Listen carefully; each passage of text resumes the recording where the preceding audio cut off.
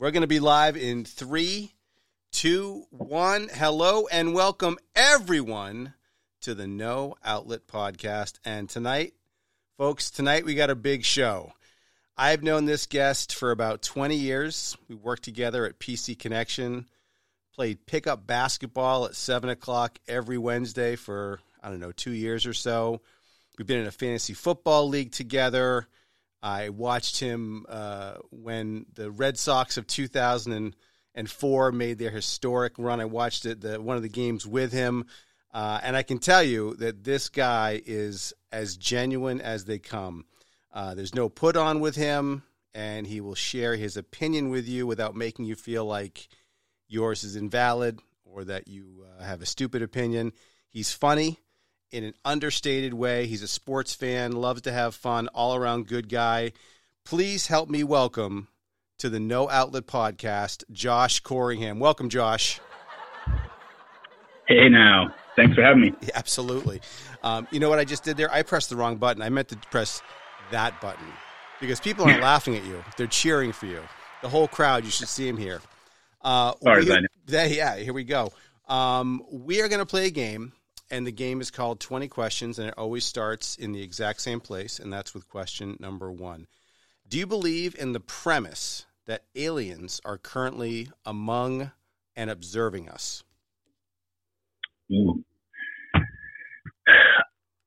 Does that mean here on Earth or observing us from afar? Great qualifying question. It could be observing from anywhere. Let's go with yeah, I think so. I mean, I think that it's definitely too hard to fathom that we'd be the only life form anywhere. Uh-huh.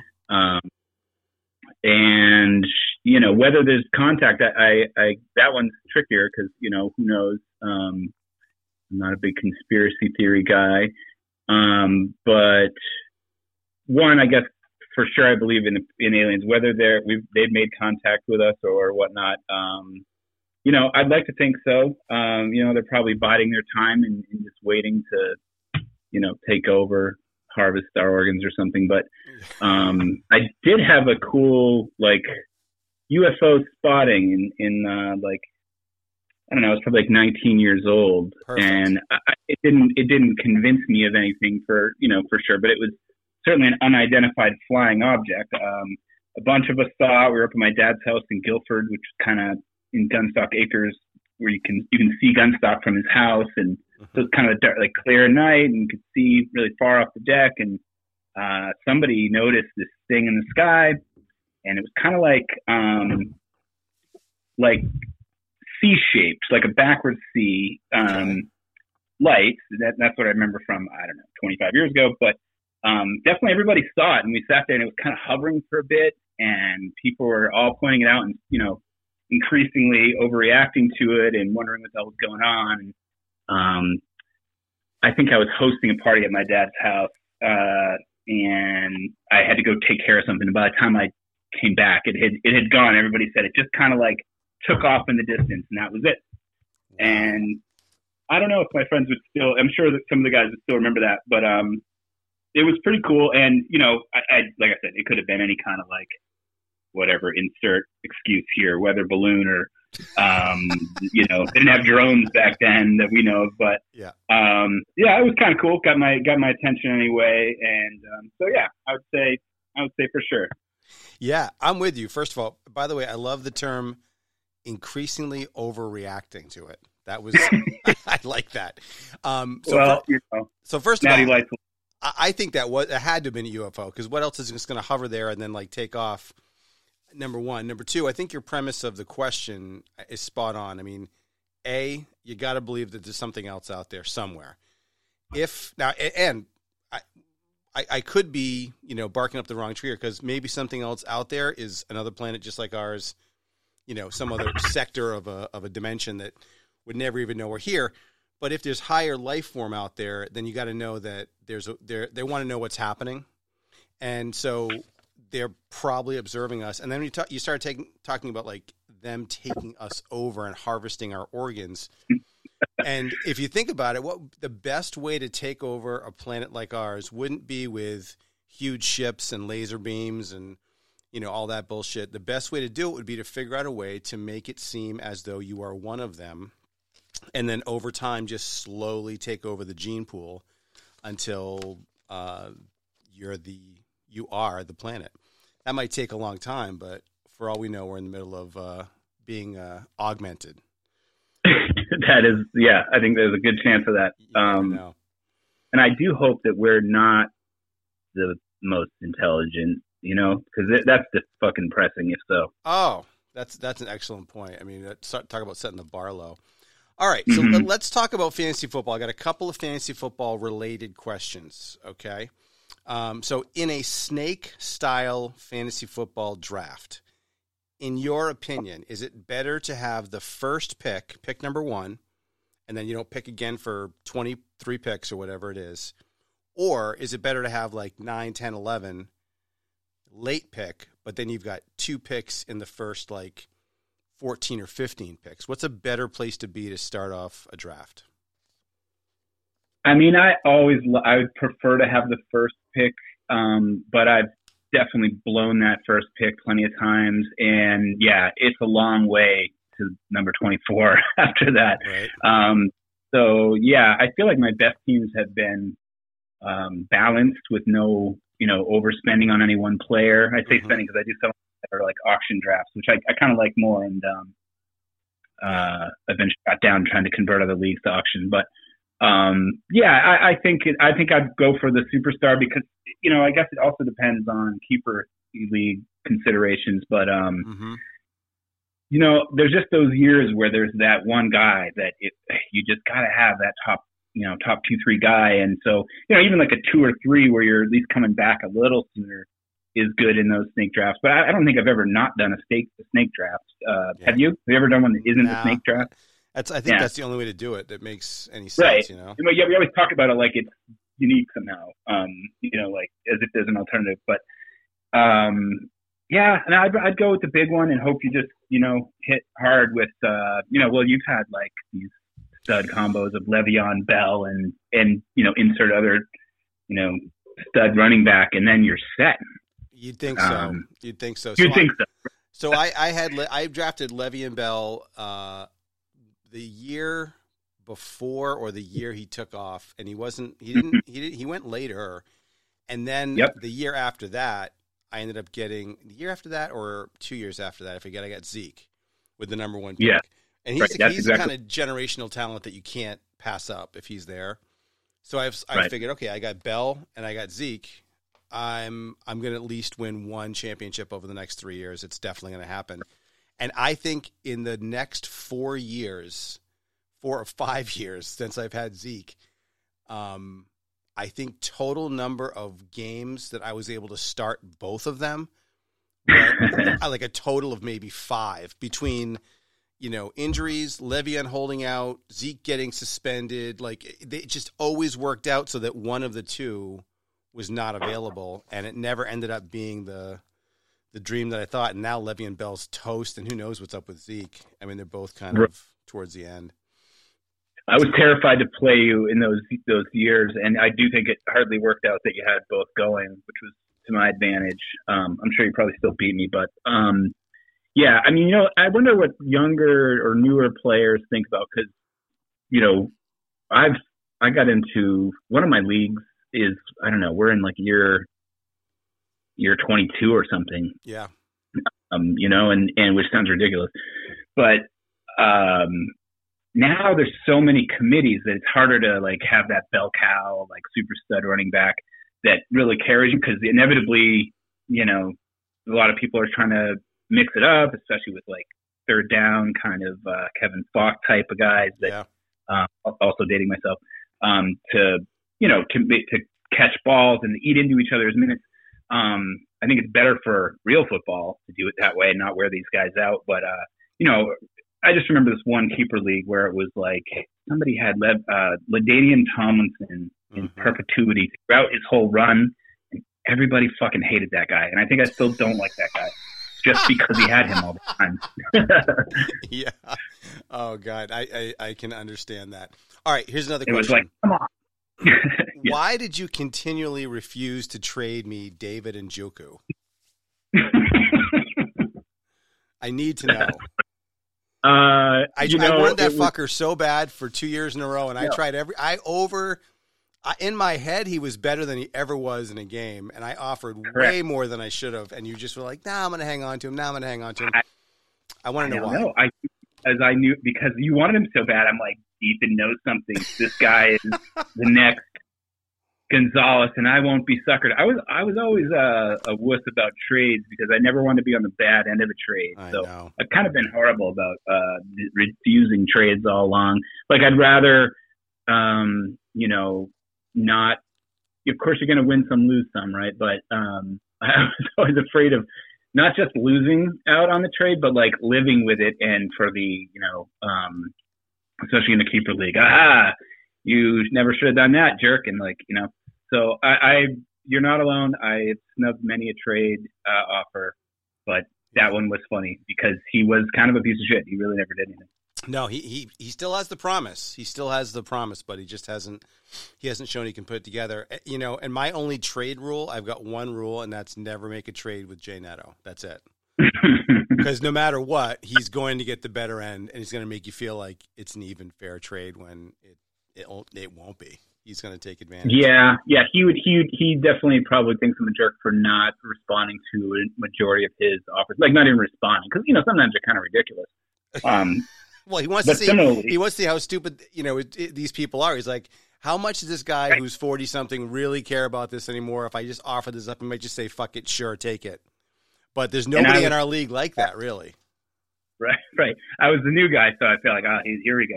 He's trying to be, he's trying to gang up on the new guy and take advantage. Well, I'm a veteran, sir.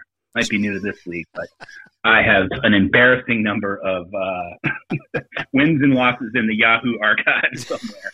Right. So waste of get your junk out of here, Neto. Exactly. So speaking of Neto, this is not exactly a fantasy football question, but since we're talking about him now, it makes the timing appropriate. Have you ever wondered why, or have you ever asked him why he continues to call you Jason Bateman? Because when I look at, and let me clarify why I'm asking the question. I don't think you look like him. I don't think you act like him.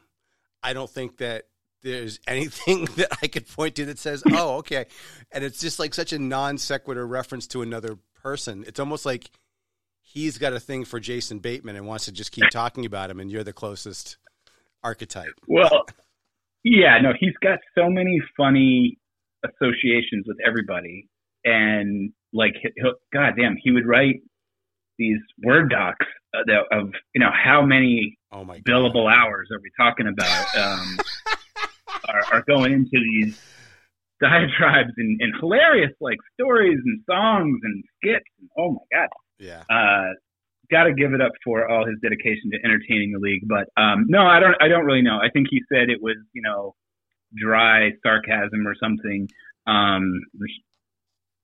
Fair enough. I'm a short, kind of pale white guy with, a basic brown haircut, I guess. So there's that. And there's so few of you out there. I mean, it seems like just a unique description of a person. Well, maybe we'll have to ask him and get the answer to that. So, final fantasy football question for now is: and this is a simple yes or no, but you can expound and you can give color commentary if you'd like.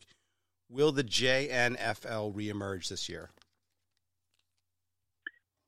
I hope so. Mm-hmm. I understood why Commissioner Powley didn't want to deal with all the ins and outs of what might happen with the COVID year, and it did get a little wacky. So I get why he didn't want to do it, and I at the time was like, yeah, whatever, who knows? It was such a weird year, but I hope so. Yeah, I mean, it's a good group of guys, and it's how I stay in touch. With it's a good way I stay in touch with you, and obviously I'm in up to 4 leagues at any given time, and I know I'm new to this league, but I will agree with what everyone says, which is draft day is the best day of the year. Yep. No, it's so much fun. With the way you guys do it. So that for that reason alone, I hope so. Me too. And I think Will did when he first made that decision. I was like, kind of not. I wasn't pissed, but I was kind of bummed out that we weren't going to give it a try. But I've been playing since, I think the first time I played fantasy football was 98 or 99, and last year was the first. No, it had to have been before that. Well, whenever it was in the 90s. But that last year was the first year where I didn't enjoy it. And I think the reason why I didn't enjoy it was, I was on a different league. People I knew, and they were fun guys. Everything was fine. But the football wasn't as fun. It's different watching a football game on TV when nobody's in the stands. It just doesn't have the same energy. Yep. It just didn't feel like the same sport. It just didn't. It didn't feel like as much fun, and I never got into it the same way. And don't get me wrong. It's like I'm probably going to be in that same league again this year if the JNFL doesn't come back. But it didn't quite. I think in the rankings of the funnest years to the least fun years, it was definitely at the bottom of the list for sure. Yeah, I would agree. And, in the year of like needing something to do and you know what I mean? Like needing something to be psyched about. I wanted to look forward to it, but I didn't, and it also didn't help that the post-Brady Patriots era wasn't making watching real football, as fun for me. But I also really can't stand other Boston sports fans who piss and moan at all. As far as I'm concerned, for the rest of our lives, there can be no complaining about a bad year. But that made it less interesting, that's for sure. So yeah, I mean, there were games I didn't even watch. I mean, that's never happened in my life since I was fourth grade. Probably I would watch, majority of Patriots games, and there was times this year I didn't even watch a minute, which is strange. Yeah, no, I'm with you.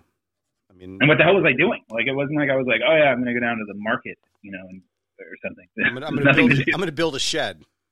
Right. Yeah. I'm making sourdough, learning a new language. Go to the market. I just had a picture of you in like a horse-drawn carriage, like going to the market. All right. Hey, you're a parent. I know parenting's a tough job. I'm a parent. My kids are 23, 26, so I'm kind of past the active parenting part of the program. But do you think that I was lucky. My kids were of an age where social media and phones weren't as much of a factor as early as they are today. And you're raising kids in a totally different time period. Do you think that it's harder to be a parent now or when you were growing up? I think it seems like definitely now, from the standpoint of, trying to control screen time, and especially this year, trying to control screen time and limit it and what have you is really tough. Trying to police social media. My kids are 10 and 13. And, the younger one isn't on any social media, but she has an iPod Touch, so it's Wi-Fi away from being like a phone. Yeah. And my son, we broke down and got him a phone. I think we were trying to wait till 12, but I think we caved. He was about 11 and a half. Mm-hmm. He was the only kid in his baseball team without one, yada, yada. Yep. And, he is, he's into it for a good reason in a way. But it's obsessive. He's got a regular Instagram account and, Snapchat and other things that I don't understand, to communicate with his friends and normal teen stuff. But, he's got a sneaker reselling business. Does he really? Yeah, I'm really impressed by, except it's very consuming. It's very, his notifications are going off constantly. And I mean, he has 2,200 followers and he's making money. He's buying and selling shoes constantly. And the house looks like FedEx. Wait a second. Hold on. You got to slow down. We're talking about a 13-year-old boy. Yes. So first of all, hats off to him. I'm impressed. When I was 13, that wasn't even close to being anything that I would ever have. I mean, the technology wasn't there, but I guess that the positive side of it is think about how advanced his brain is compared to ours when we were 13. He's already thinking monetizing Instagram followers, Yeah. like flipping stuff. Like that's actually pretty cool. It is, and there's all kinds of pros and cons about it. I mean, it puts him in kind of precarious. Like initially, it was like, holy crap, I don't know, dealing with strangers, and I wanted to know everybody's last name. Yep. And then next thing, the toothpaste was out of the tube or whatever, and it was like, all right, if you're gonna get burned and somebody scams you, that happened once or twice. But he learned his lesson. He just talked about it the other day. He's like, yeah, I'm glad that happened early. And he, in some ways, he's so mature from all that that I am impressed. But it's definitely consuming, and so there's like, I can see the drive in him will serve him well in life. And what's been really cool about it, actually, I'm really proud of. He doesn't.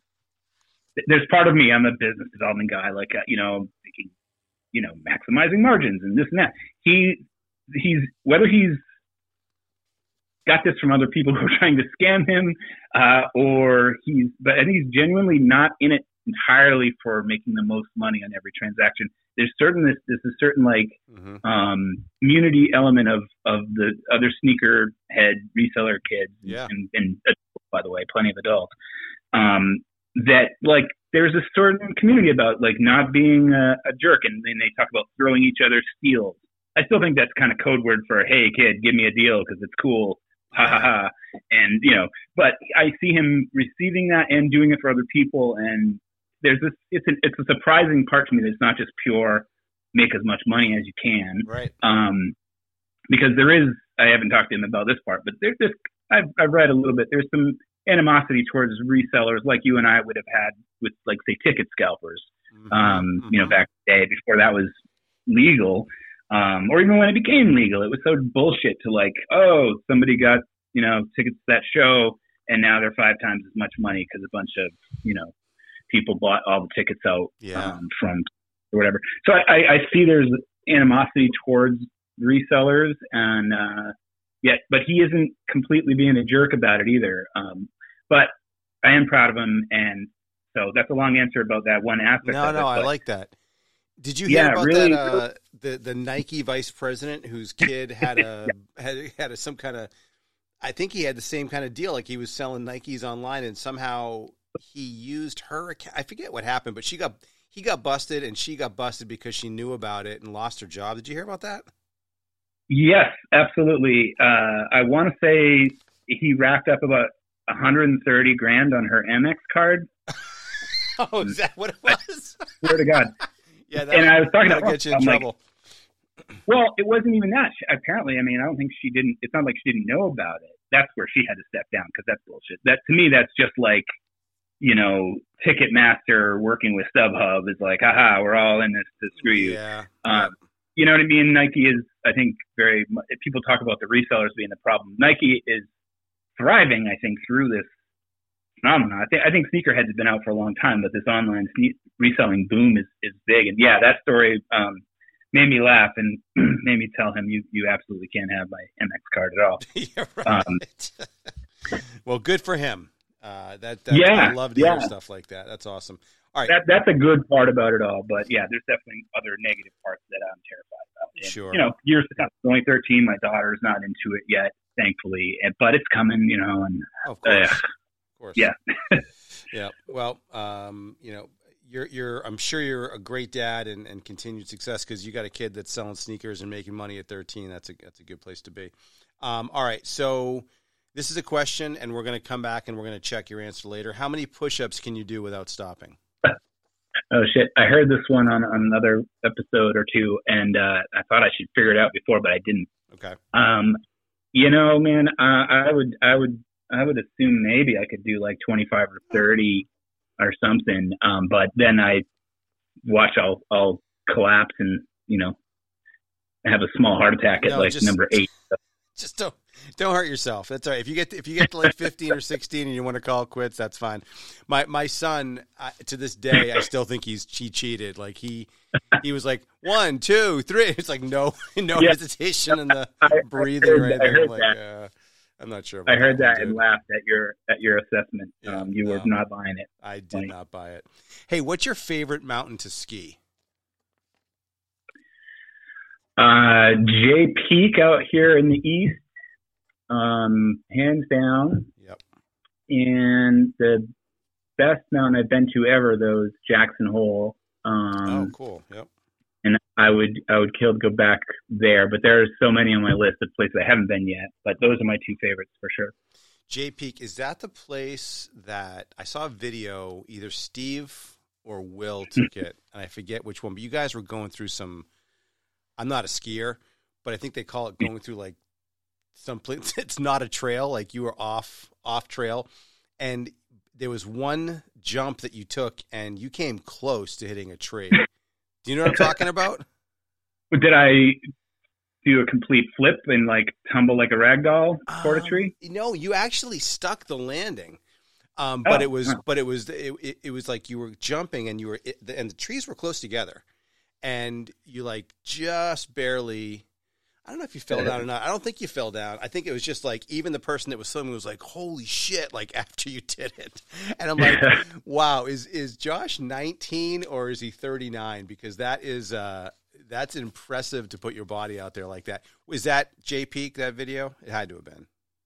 Yeah, most likely. Yeah. And we speed up all our footage to make it look better. First of all, well, you got to do something, right? Yeah.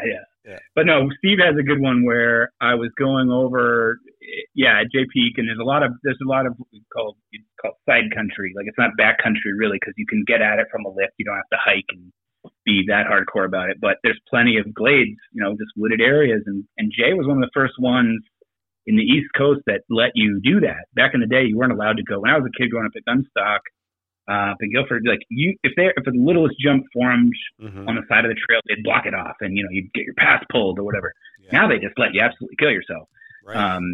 Throw a few waivers up here and there, but Jay is great like that, and they get so much snow, and that's where the snow gets preserved. It doesn't get skied off. But there's one of Steve that Steve has of me where I tried to jump over something, and the snow was pretty deep. I didn't go fast enough, so I hit this kind of bump.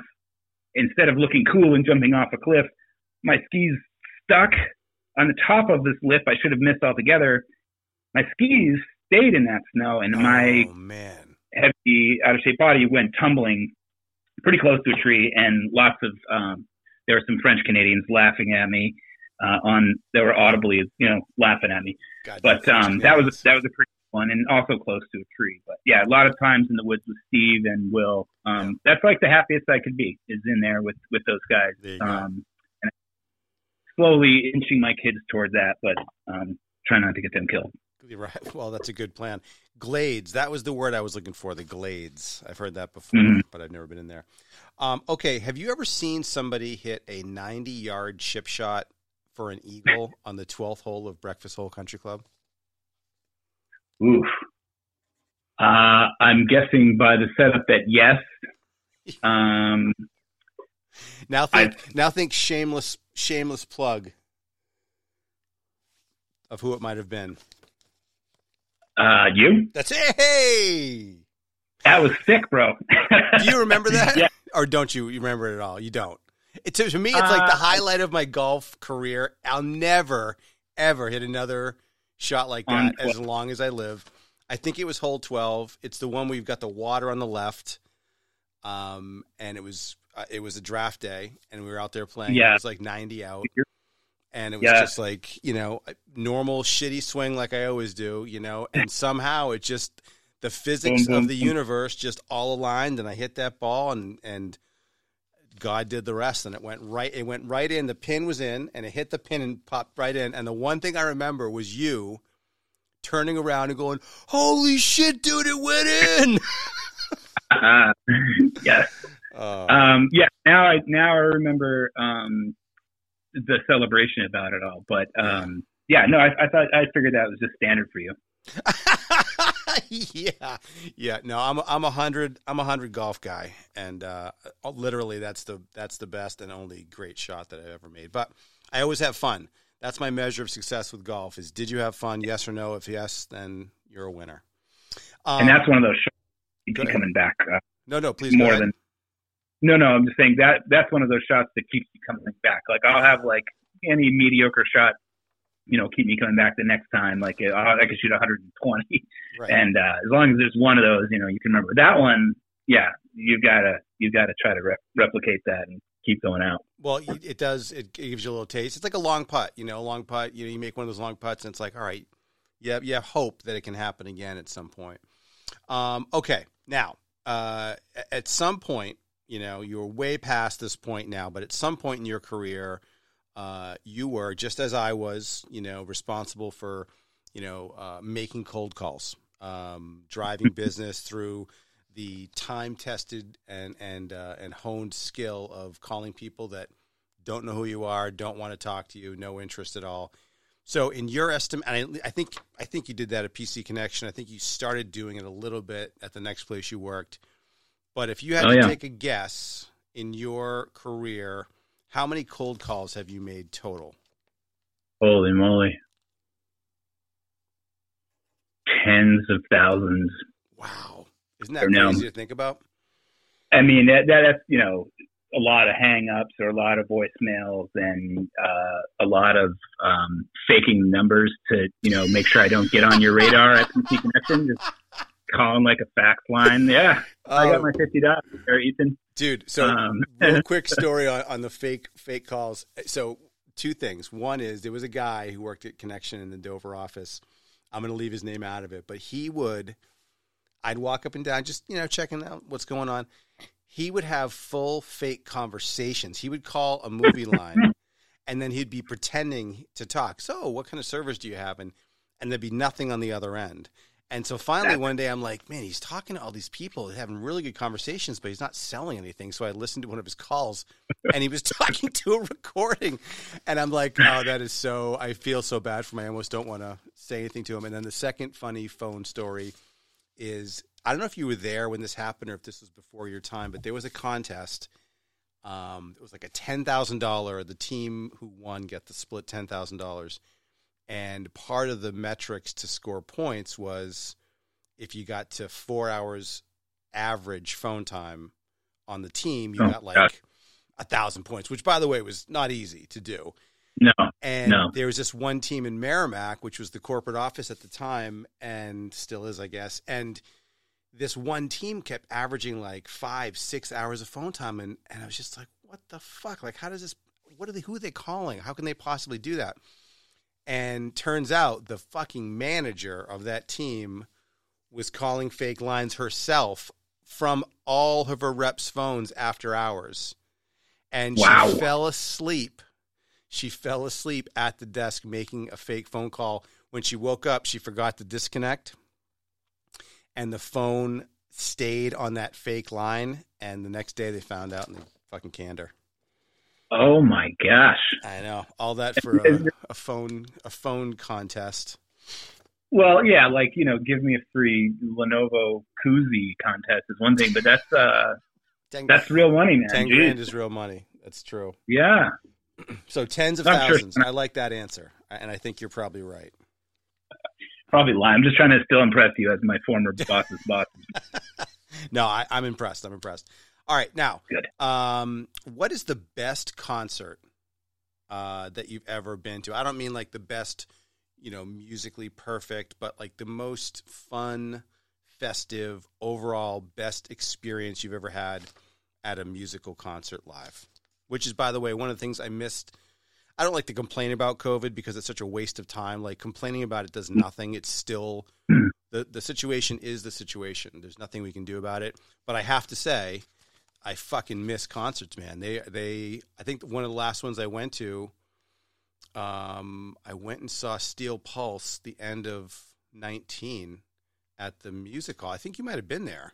Yes, that was a great show. I had no idea how good they were, and that was super fun. Yeah, that was a great show. But anyways, your question, what's the best concert you've ever been to? There's so many. One that was really, I guess the one I'll give you one because that's what you asked. When I was like in high school, you remember the Offspring?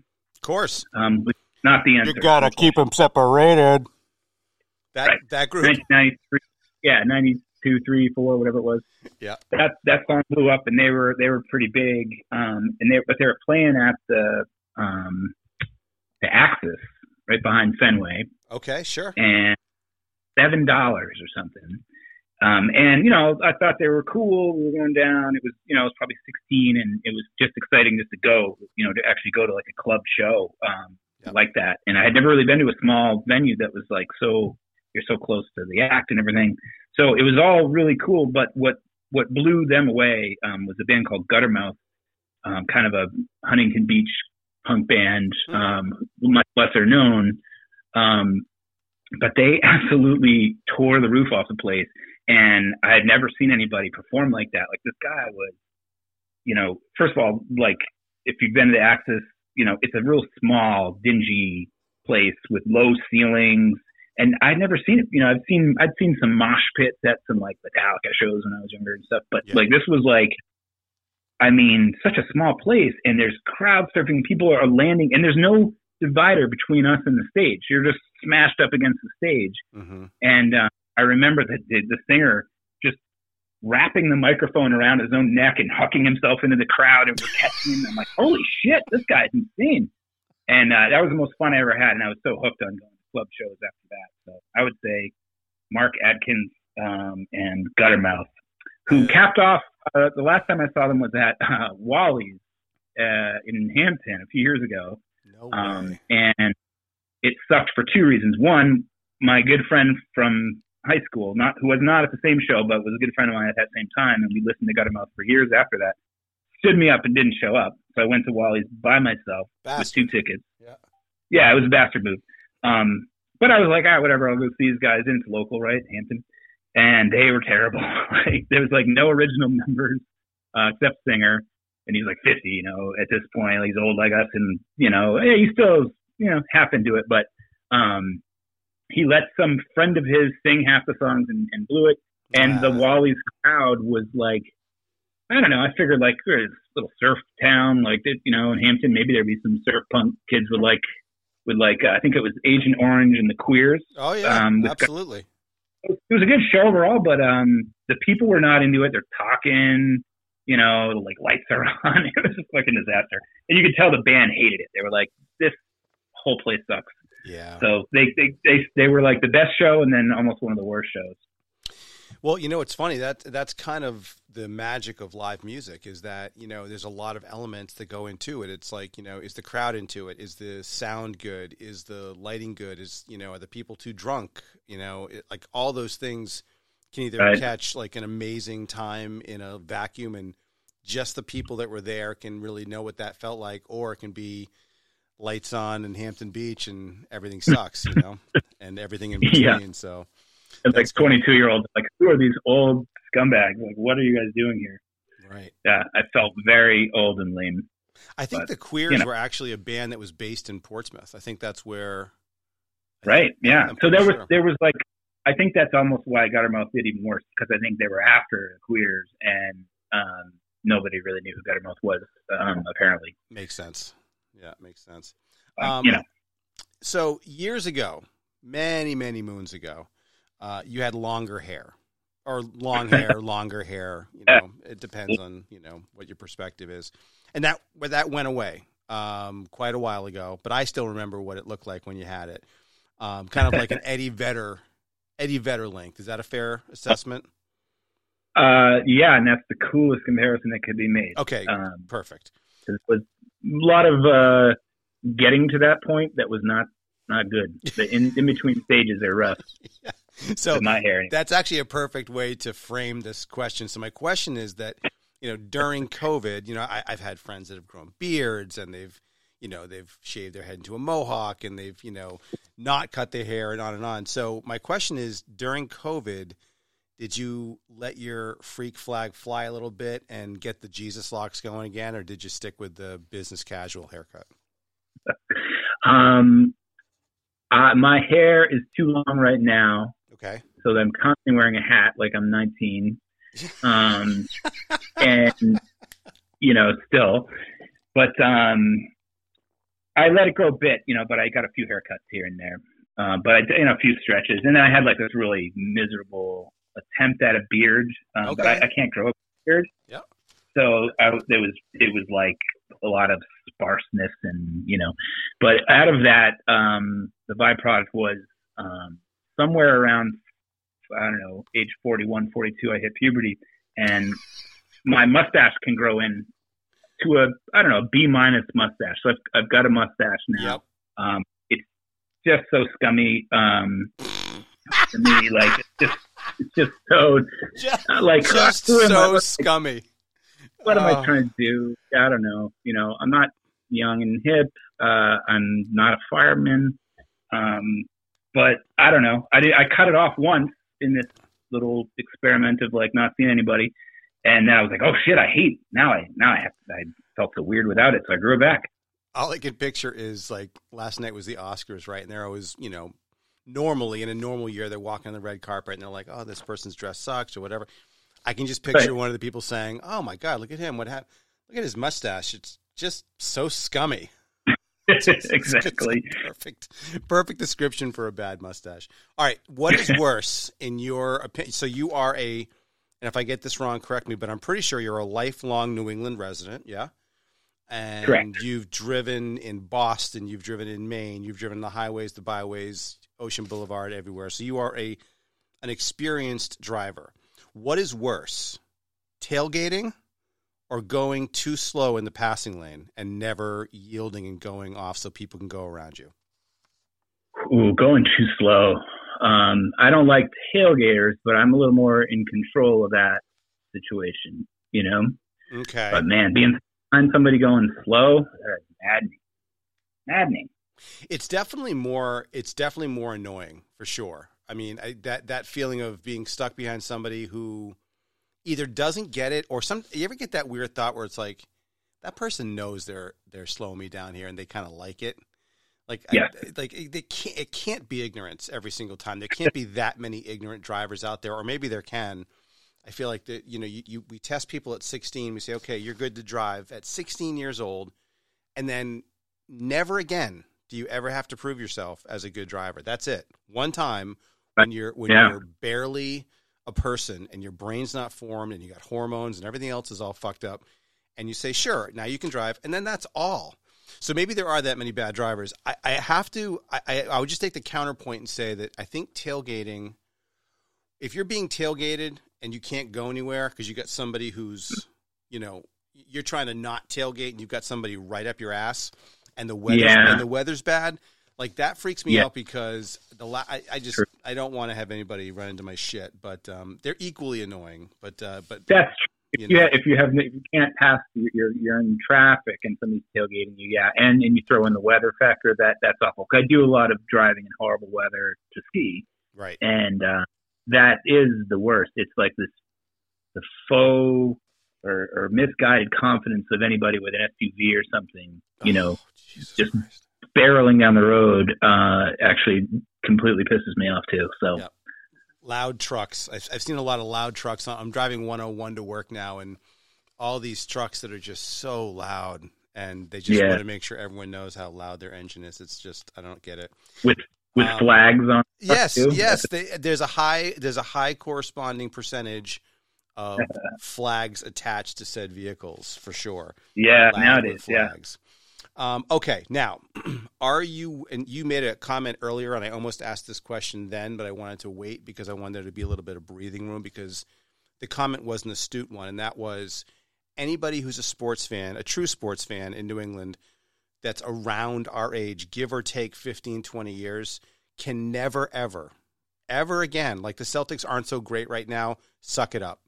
The Sox did terrible last year, suck it up. Like, The Pats didn't have one of their best years ever. Suck it up. But my question is this. Are you willing to admit that between the years of 2001 and 2019, that there was an alarming number of people calling themselves, in quotes, Pats fans, but in reality were nothing more than pure bandwagoners, also known as pink hats, who really were not fans at all? And now, unfortunately for all Pats fans, make up the majority of whatever's left of Pats Nation. Well, I sold myself earlier by admitting there were games I didn't even watch this year. So that's pretty fair weather of me. But I feel like I've But you earned know my what, though, stripes. Josh? I would call you you're a true Pats fan because the measure of a Pats fan in my mind, you got to be able to name a few players, and you got to be able to have some context of history. I think you could probably do both. But do you know what I mean? There seem to be an awful lot of Pats fans that, you know, that they're really Brady fans. They're not Pats fans. Yeah. Yeah, right. And I mean, it's bound to happen. It's fun to win, right? Like Super Bowl parties. We've had a lot of Super Bowl parties in our day, and then you get much enthusiasm from casual people who are like, normally don't care, but isn't this fun? So I understand why it happens, but yeah, of course, there's huge number of fair weather fans, and obviously, like you said, pink hat thing for Red Sox was well documented on the airwaves of Boston sports radio. It didn't really bother me as much as it bothers I don't know, Kirk Minahan or somebody, but it is a fun thing. Yeah. It is a fun thing to get mad at if you're going to get mad at something, I guess. There you go. There you go. So Kirk Minahan, though, side note. Yeah, go. Just Kirk Minahan, my son he plays competitive baseball, and last year, like with the Pirates, Seacoast Pirates club, and sure, playing a Somerville team last year, and the little that I know, this coach was a complete jerk. Everybody's like, this guy's a real asshole. He's berating his own players at 9 a.m. It's cold out. We're like, why are you, this kid's 12, like take it down a notch there. Right. And come to find out he's the mayor of Somerville. No fucking way. Suing Kirk Minahan for prank calling him on air and pretending to be like from the Globe, but really from EEI, or I don't know if he was Barstool then. I've heard about that. And I was like, oh man, now I don't know. It was like, I don't know who to hate more, like Kirk Minahan or this guy. And in the end, it was kind of still Minahan. I was like, well, as much as this guy is a complete prick on the field, he actually seems like he's done good things in Somerville. And I was like, well, conflicting. But anyway, that guy's a hardo, though. Jeez. Oh, yeah, he's got a different level of living there for sure. And yeah, no, and look, I don't want to put the wrong. I'm not a Pats fan. I'm a cursed since I was 5 years old Raiders fan, right. And that's been a tough one to be. But it is what it is. And most of the people that I know that are Pats fans are real Pats fans, like Collins, Pally, like those guys are really they're Pats fans. But it just. There was a period of time, and I forget the years, because you guys won in 2001. One of I think the first one was either 2000 or 2001. I forget which one. And then 01, 04. Yeah, and then there was a stretch where, and it was around the time that Brady tore his ACL, maybe before and after. But there was a stretch where you guys had a couple of lackluster years, but it was after winning, I think 2, or at least going to 2 Super Bowls. And I remember, I think I couldn't have been at Connection. I forget where I was working, but I remember hearing people like, oh no, it was on Facebook. That's what it was. It was on Facebook. It was just like, oh my God, I'm so sick of them. They suck. It's just like, what the fuck are you guys talking about? Like 15 years ago, these clowns were playing it, with fucking Steve Grogan, as the quarterback, and you just smoked. And like, you guys have like an actual Super Bowl team, and that just pissed me off more than it should have, probably because the Raiders have sucked so bad for so long. Absolutely. I mean, that, as a kid, like they were horrible. Yeah. I remember if I do my, playing backyard football, it was like Steve Grogan to, Stanley Morgan or Irving Fryer. Like, that was my, whatever, Brady the Gronk as a kid. And it was terrible. They didn't go to a Super Bowl, but they got smoked by a record-setting 46-10. Steve Grogan knew how to wear a neck brace, though. That motherfucker could wear a neck brace. So speaking of, go ahead. Exactly what you want in a franchise quarterback. Someone that just looks like they're on the verge of being a quadriplegic at any moment. Like, please wrap his neck up more. Okay. Speaking of Facebook, Facebook mostly good or mostly bad? Mostly bad. Yeah. I haven't been on it for, I don't know, a couple years. Mm-hmm. Now I'm on Instagram, so that's the same company now. And so I don't like, it's comical to act like, I'm off the grid now. Like everybody knows everything about me as far as big tech, world, knowing all my patterns and whatever. But Facebook was, so I'm on Instagram, and you try to keep that more fun, ski pictures and motorcycles and whatever, mostly fun stuff, like this podcast. Like, we're not talking about, Marxism and getting all scared or something. Right. But on Facebook, not only do you have, just complete ass clown opinions left and right, but they're in your town. So now if you get sucked into any commentary, oh God, you're, a dad on my kid's baseball team. And, I was like, I can't do this. I can't bite my tongue. Yeah. And I also don't, why do I care, about arguing with these people?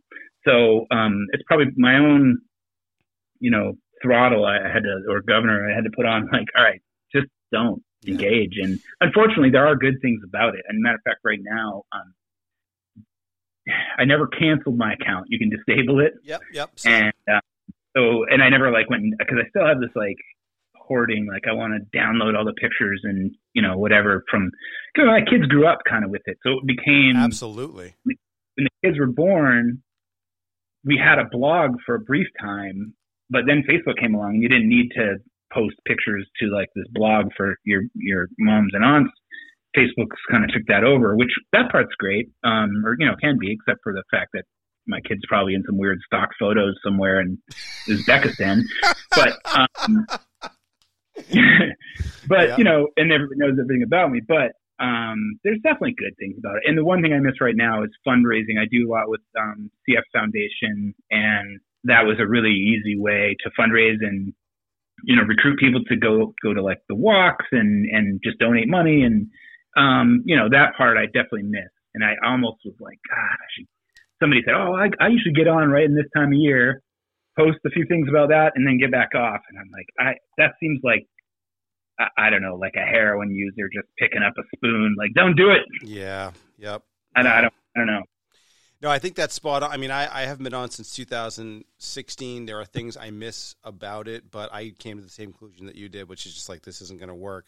And so I'll give you one funny story. I'm not going to say who it is, but I'm going to say that he's known as the Dark Lord of fantasy football. He, in 2000, and it was early days of Facebook, 2007, 2008. It might have been right when it first, started to become really popular. And he was on, and he was like, nobody knew what the fuck to do with Facebook when you first joined, because it was just like, what is this? This was designed for college kids trying to hook up. This was not designed for middle-aged men with kids. So he's on there. And instantly, the first thing that happens when you first get on Facebook is everyone that you know sees you're on. They're like, oh, I want to be your friend. I want to be your friend. So he starts getting all these friend requests, and then he feels obligated to have all these conversations. Well, one of the people that friends him is one of his old longtime girlfriends. And she starts posting all these pictures from the prom and from all this other shit. And so he had his account for less than a day. I think it lasted a total of 16 or 17 hours, and he's like, I'm out. And I have to hand it to him. He basically he saw the curve of what was going to happen. He was like, well, I know where this ends, and I'm ending it right now, and I'm out. That's good discipline, and maybe some compromise there as well. I don't know, but right. There's a couple other unnamed folks from our league who weren't on, never got on, and I always thought that was sort of strange. And it was kind of like our generation, we're just at the point of creepiness. Yeah. So I can see, the two guys I'm thinking of are, they held out, and I respected the hell out of them for doing it. I'm like, man, I kind of wish I had, but now it's over. Yeah. What do you want to know about me? It's out there. And I might get this wrong if I do, correct me. Is the CF, are you Team Trevor? Yes. Team Trevor. Yep. So shout out to Team sir. Trevor. You've been doing that since you were at Connection. You've been involved with raising money for CF for a long time. Right. Hats off. Yeah, matter of fact, it's so funny you say that. I remember for years we did a walk. Great Strides Walk is like the biggest CF event, usually in May, and I did the first walk, and I actually rode my bike on the walk because I had a broken leg, which sounds like counterintuitive to even ride a bike, but I could kind of pedal along on a bike, and it was easier than crutching 3 miles or whatever. Damn. But it was snowing, which just like last week, getting a freak kind of New England storm. But it was like May 15th and it snowed. It was wild in Portsmouth. Mm-hmm. But when I left PC Connection, I didn't love it there, and I think it's a great place. It's funny. I got one of my best friends growing up was working. He had gone to Syracuse to go to broadcast journalism school. Mm-hmm. And I mean, this guy was talking about Red Sox fans. He was my buddy, Matt Gilman. He was so into the Red Sox in the dark days when we were kids, the 80s, like early 90s. They were terrible, but he would skip doing stuff with us because he was going to watch a game on like a July Saturday and be like, dude, are you serious? Like, they're 40 games out. Like, what are you talking about? But he was so dedicated to it back then. Yeah. And he actually, as a kid, wrote to Sean McDonough, said, "You're my hero. I want to be a broadcaster, da-da-da." McDonough had him and his dad come down, call a game in the booth. They didn't speak, but they got to sit in the booth while McDonough called the game. No way. And took me to my first game, him and his dad. And he was so into it. Followed his dream, Syracuse, broadcast journalism on McDonough's recommendation. Does that stuff for a couple years and then just goes, "This sucks." He was never the broadcaster of the Red Sox. He was working in like night shifts in Colorado for like the equivalent of WMUR. And he did work for WMUR as well. But like shit job for him. It was like producer was just, entry level stuff that I'm sure could have gone somewhere. But anyway, he contacted me and said, "I don't really like what I'm doing. How do you like PC Connection?" I'm like, "I hate it, but I can get, $250 if you get a job there. So yeah, what do you need?" And so I get him a job and I tell him, "I really don't like it, man. It's not for me." And I quite honestly didn't think it'd be for him. I just didn't think he'd like it at all. Dude, he took over. Like, he's still there. No way. He overlapped with me. He went to Merrimack. Yep. He was on Surratt's team early. Sure. And now in hindsight, I'm like, how did I not know he would be so good at this? Just, persistent and willing to I think PC Connection is he's not a quitter. Certainly about how many, not a quitter, but you got to make the cold calls, but you also have to work the room. You have to work the managers and the reps and this and that. Right? Of course. And that's where he excelled, especially. So hats off to him. He's done very well there. I mean, he was in top 10 many times. That's awesome. And now he's like, "Oh, I'm slipping. I'm in the 30s. I'm like, Jesus, dude, give me a break. So he's done really well there. But Jesus, now I don't even know how I veered off on that point. No, that we were talking about. I think we were talking about Team Trevor, weren't we? Yes. Okay. So, long diversion from. I was happy when I left PC Connection. Yes, because you hated it. Yep. Yeah, and whatever. I just too. It was time to go. It was time to go. Yeah, I didn't like being told what to do. I was sure. Yep. But I remember marking one of my other main events that I still do with them is a cycling event. And back in the day, we don't do this anymore, but we used to have to mark the roads for a 150-mile thing. It was called Seacoast Safari. It's now called Cycle for Life. Still going on in July. And we'd have to mark arrows every half mile and at every turn for this 150-mile route up the Seacoast from Newburyport all the way up to Biddeford, Maine, and all these inner roads and mostly coastal roads. But anyway, I can remember so distinctly painting the roads and being so happy, the day I was not at PC anymore. And right.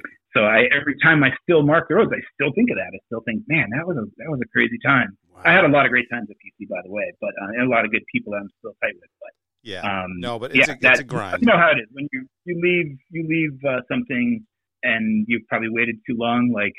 It's a good feeling, Right. It's like when you have an avocado and it's perfect that one day, but then the next day it's just trash.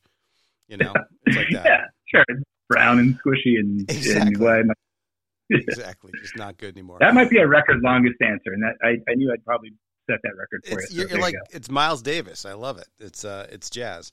All right. So we've got one more question, and we got some push-ups to do. All right. Oh, so the question is, so I like to frame things. Mount Rushmore is a landmark. I'm not a big fan of it necessarily. I think people end up going there and then being totally underwhelmed because it's just four faces on a mountain. You've seen it. So I think it's kind of overrated. But at the same time, it's kind of cool because there's just four, and that's it. And it's not all there's ever going to be. There's not going to be five, no matter what, some crazy president might think. But it's only going to ever be four. So, and it's tough to frame certain things into four. I know you're a music fan. I'm a music fan. If you had to pick your Mount Rushmore of musical artists, who would you pick? Oof, yeah. Any four things is tough. Well, if you ask my drawer full of T-shirts or Spotify, speaking of tech companies knowing everything about you, Spotify will tell you I'm the biggest Deadhead ever. Okay. And I'm not. I love the Dead. But in the last year, I was in the top 1% of Jerry Garcia band listeners, apparently. You were? And on Spotify? On all of Spotify? Yeah. Whoa, dude. Unhealthy. Yeah, I don't think it's a badge of honor. It might have been like that woman in Merrimack, just gaming the system. I might have just passed out with endless loops on for all. Just a loop of Europe 72 just on a loop. Totally, exactly. Yeah. Every dick's pick. Yeah. Not that kind. So Spotify would say Jerry Garcia band 1 and Grateful Dead 2, but I guess let's just say the Dead. Sure. Locally, Scissor Fight is an unknown, lesser known, but awesome band who got back together. You familiar with these guys? Scissor Fight, yes. Yeah. So I knew of them like these legendary guys in like the 90s when I was in high school, but I didn't really know them. I just had heard of them through other people cooler than me. And then in 2016, they reformed. They'd broken up for a while. They got kind of big, ish. Yeah. 2016, my now ex-wife's cousin took over as the singer, and they're completely awesome again. Like they have a new singer and drummer, but the same original guitar player and bass player, and they're so much fun. Super loud. They play detuned music that is like just as low bass as you can get, and just loud, crunchy. That is called New Hampshire mountain metal, or they have all kinds of funny names for trying to describe their genre. But they're super fun. So Dead, Scissor Fight. I have to say Neil Young is like I love Neil Young. Yeah. So that's I guess 3, and the Melvins. The Melvins? No shit. Yeah, the Melvins are also one of those bands where I think I saw them at the Paradise first, and sort of like in the vein of that Guttermouth show I was talking about, like just being right up front, and seeing this super loud band that I also wasn't.